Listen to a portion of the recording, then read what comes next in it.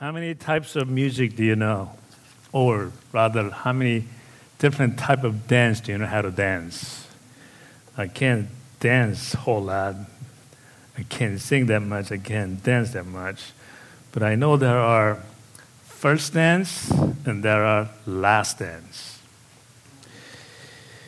There are hip-hop dance, salsa, rumba, zamba, hula, jitterbug, ballet, country, folk dances, break dance and chicken dance, Macarena dance, and then there is Gangnam Style, Psy dance.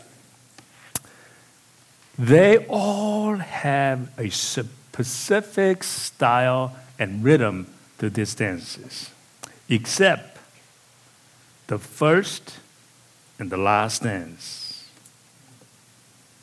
In the first dance or the last dance, it doesn't matter what type of style or type you dance, as long as you have a partner. That's the key. In other words, you can do tango, you can do cha-cha, you can do rumba or salsa, as long as you have a partner. Therefore, the first dance and the last dance are very, very unique. The first dance is usually danced during the ball or prom or weddings. It's normally led by a guest of honor, a person who is at highest level or social position at that given moment, and they lead this ball or the prom. Obviously, in the case of wedding, it's the newlyweds, the special guest of honors. The last dance is a little bit different. The last dance is saved for that someone very special. The last dance is saved always for someone very special. I think I told you many times that when I was growing up, especially in high school, that I was very shy. And I remember at our high school graduation party, now this isn't the prom because I was so shy, I didn't go to prom. But graduation party, we all go, everybody goes. They don't have to have a partner, you just go. So I went. And as evening went and the DJ yelled out saying, the next song is The Last Dance. Now, before that time, you can dance with anybody. You can dance with your friends, you can dance with just as a group, and anything goes. But upon hearing that, I was going to sit down and let that last dance music pass. But then, a girl approached me and wanted me to dance with me. It means she likes me.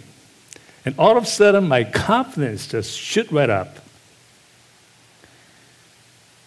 Last dance is like it says, it's the last chance to boldly express your desires and to make your intention known very clearly.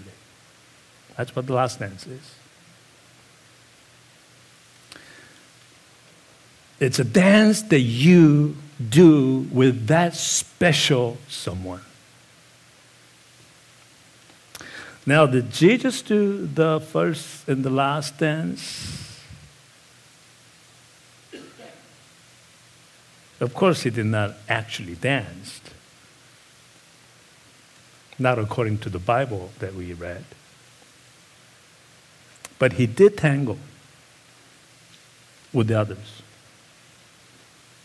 As they say, it takes tango, or it takes two to tango. Meaning that he had a partner. Here's the point. I bring this up because of the importance of Jesus' first prayer and his last prayer. Jesus' first prayer and the last prayer is of very, very importance.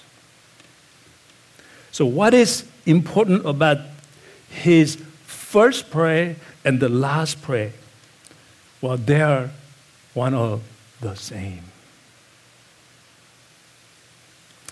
The first prayer signifying a new beginning, and the last one signifying the unity with that someone very special. And that someone very special is you and me. So let's look at what was this prayer, his first and the last prayer. Now, Jesus prayed quite a bit. In between, in the Bible, all over, he prayed. But you can make observations that are so unique. He prayed a lot. However, Jesus praying aloud in public so that everyone can hear was his first prayer, and it was his last prayer. You see, when he led or fed 5,000 men with the 5 loaves of bread and 2 fish, the Bible says he gave thanks and broke them. There's no record of he praying. At the Last Supper, the Bible records, after taking the cup, Bible says he gave thanks. When he took the bread, he gave thanks. When he was citing the Lord's Prayer, he was teaching. However, when the Bible says he prayed alone. When we prayed in Gethsemane, he was alone. In Matthew 26:38, my soul is overwhelmed with the sorrow to the point of death, telling his disciples, stay here, keep watch with me. And then he says, going a little further from them, he fell with his face to the ground and prayed. He was alone. After healing many and before heading to Galilee, Mark 1:35 says, very early in the morning, while it was still dark, Jesus got up, left the house, and went off to a solitary place where he prayed. He was alone. Before choosing his 12 disciples, he prayed all night long. Luke 6:12 says, one of those days, Jesus went out to a mountainside to pray and spent the night praying to God. And when the morning came, he called his disciples to him and chose 12 of them, whom he also designated as apostles. He was alone in the mountainside. Before Peter called Jesus, you are the Christ, Luke 9:18, once when Jesus was praying in private and his disciples were with him, he asked, who do the crowds say I am? And oftentimes when Jesus prayed in the Bible, you'll see that the Bible records he prayed. There are no content as to what he prayed, how he prayed. Now, when he prayed for the very first time in public, it was not cry. He was on the cross. At the same time, the first public prayer was his last public prayer. What was this prayer? Luke 23:34. Father, forgive them, for they do not know what they are doing. That was his first public prayer, so that everyone gathered could hear. And this was his last public prayer, that everyone can hear. This prayer is a prayer of our cry. This is history-making prayer. This prayer validates the gospel. This is his outcry for declaring, this is what I came here for. This is his outcry to God, saying, what I came for, make it so. This is a prayer of acceptance. This is a prayer of reconciliation. This is a prayer of love. This is his first and the final note.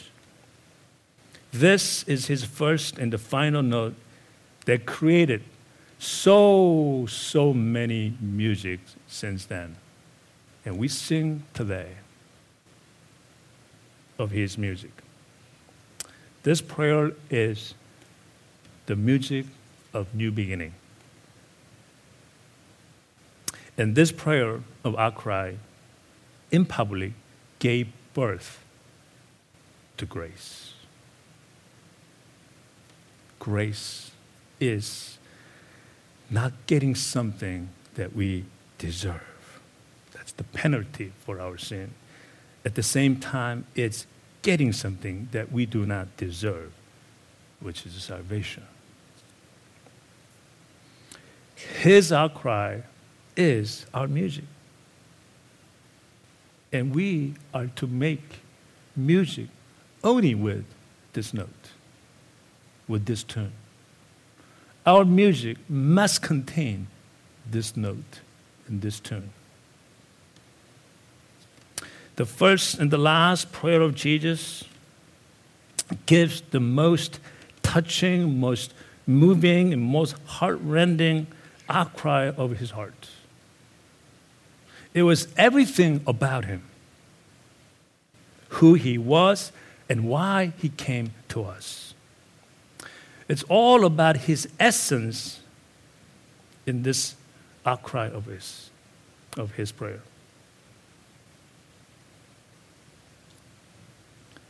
This is declaration of his reason for coming to us and signifying the gospel is for real. Music, yes, we know music has power to connect, power to move on, power to define, power to change, power to become. Music takes us places alone and sometimes with others. Music is a universal language, as we say, but it can be, at the same time, very, very personal. Music is life. Music is our friend and a companion. Music has power. Music is power, and we all know this. Now, he was on the cross. He could not move because his hands and feet were all nailed down. But his lips were free. So he prayed out loud so that everyone can hear loudly. Father, forgive them, for they do not know what they are doing. Now, what kind of note, what kind of music is this? How could he say that when he's looking at those who persecuted him, those who killed him, those who pierced spear through his chest? This is one of the most powerful prayers. This prayer binds, this prayer moves, this prayer touches, this prayer transforms. It's like, forgive them. It's like saying, hey, let it go. He's just a kid. Forgive them. Don't mind him. Don't let it bother you. He was not to himself.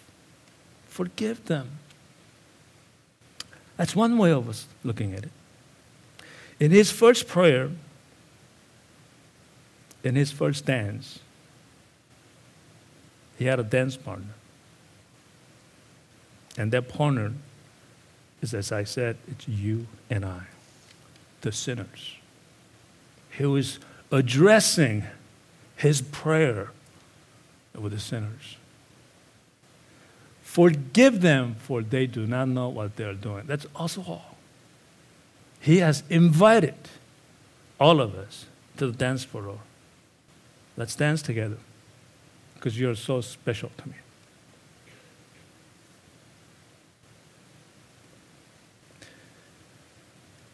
He's saying, you are my partner. And he took us to the ballroom, willing to dance with him as honored guests. He could have just said to God, saying, I have done all I came here for. But he didn't. His mind was on us, the mockers, the killers, and the actual centurion who pierced the spear through his chest. This prayer is not just about forgiveness. It is not just a prayer of intercession on our behalf. He is inviting us to dance floor. He wants to do the first and the last dance with you. And that makes you very, very special. The first dance signifies that Jesus still wants to begin the new life with you. The last dance signifies that you are still on his mind. You are it. You are that very special someone. I came here so that I can save you. Charles Spurgeon added that this prayer is not just a prayer of excuse. This isn't something that you can do something just to get away with it. We still be forgiven, but on the cross, when he did the outcry, he did not forgive those sinners, those mockers, those killers.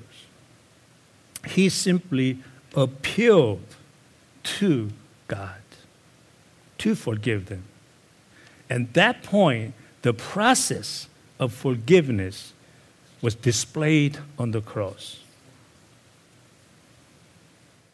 When did this happen? As soon as he said that, now he's making the transition into that he is truly the Son of God. If you accept him, if you accept like one of those thieves, if you claim that he is the one, he is the Son of God, as the centurion, the soldier who pierced the spear into his chest, if you accept that he is Son of God, Jesus has, right at that moment, forgiven him. He's making transition to make us very clear that he is now Almighty God. This prayer of outcry was more than about him as a person dying on the cross. This prayer of outcry was more than the prayer of love. This prayer of outcry in public was more than just a prayer for enemies. This is a prayer of Messiah, wonderful counselor, mighty God, everlasting God, and Prince of Peace. If you look at this prayer very carefully, there are two parts. First part is between Jesus and his partner, us. Father, forgive them, that's us, for they do not know what they're doing. The second part is between Jesus and God. Father, into your hands I commit my spirit. His first prayer of crying out is his last prayer. This is why we call Christ Alpha and Omega, beginning and the end. This was the prayer that sealed the grace. The conclusion of the matter is this: He is the music. Just as He is the Word of God. He is the Word. He is the music. With a capital M, music. Who has the power to connect, to move on, to define, and to become. This music takes us to places. This music, with a capital M, is our friend and our companion. So therefore, Psalm 57 keeps saying to us, my heart is steadfast, O God, my heart is steadfast. I will sing and make music. Our Christ Jesus is the music. His very first public prayer was his last prayer. That's when he sealed the grace for us. And today, for many of you, God is calling once again to his first dance. Because you're that special guest of honor to him. He's also calling you to the last dance because he's in love with you. Yes, he loves you. Enough to die for you. That was what's happening on the cross. Validating the truth about the gospel. Sealing the grace for good. And declaring that he is the Messiah. Wonderful Counselor, mighty God, everlasting Father, and the Prince of Peace.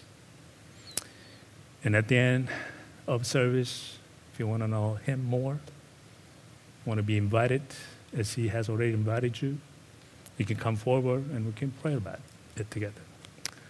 Let's pray. Father God in heaven, we thank you so much for inviting us to your life, inviting us to the dance floor.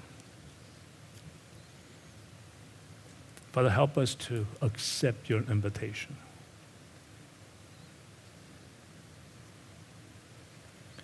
Father, you're just amazing that you will come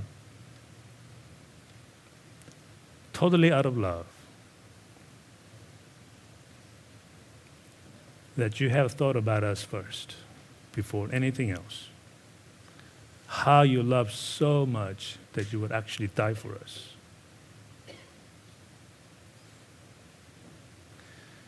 You have remembered us in your first prayer and the last prayer.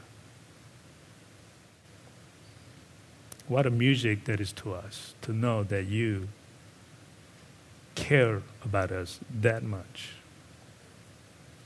So, Father, we humbly come before you, accepting you as our Messiah, as Son of God, our Savior. We thank you, and thank you. In Jesus' name we pray. Amen.